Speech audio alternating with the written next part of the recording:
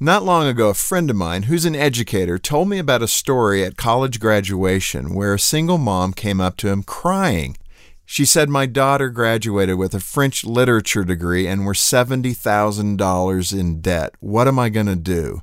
My heart goes out to that single parent. My goodness, what will you do with a French literature degree and $70,000 in debt to get it?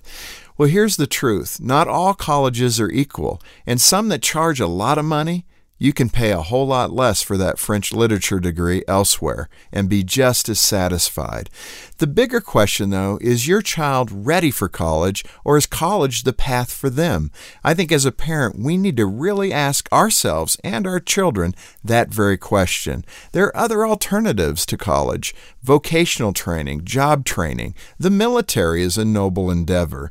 And sure, if you and your child decide higher education is the right path, it's worth taking the time to find a school that best fits their interests and needs and your budget. Whatever path your child chooses, remind them of this. What employers are looking for most are candidates who are disciplined, reliable, and who have good character.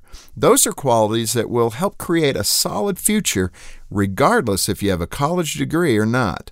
To help your children thrive, visit FocusOnTheFamily.com. I'm Jim Daly. Hey everyone, on Monday, listen to the latest release of my podcast, Refocus with Jim Daly.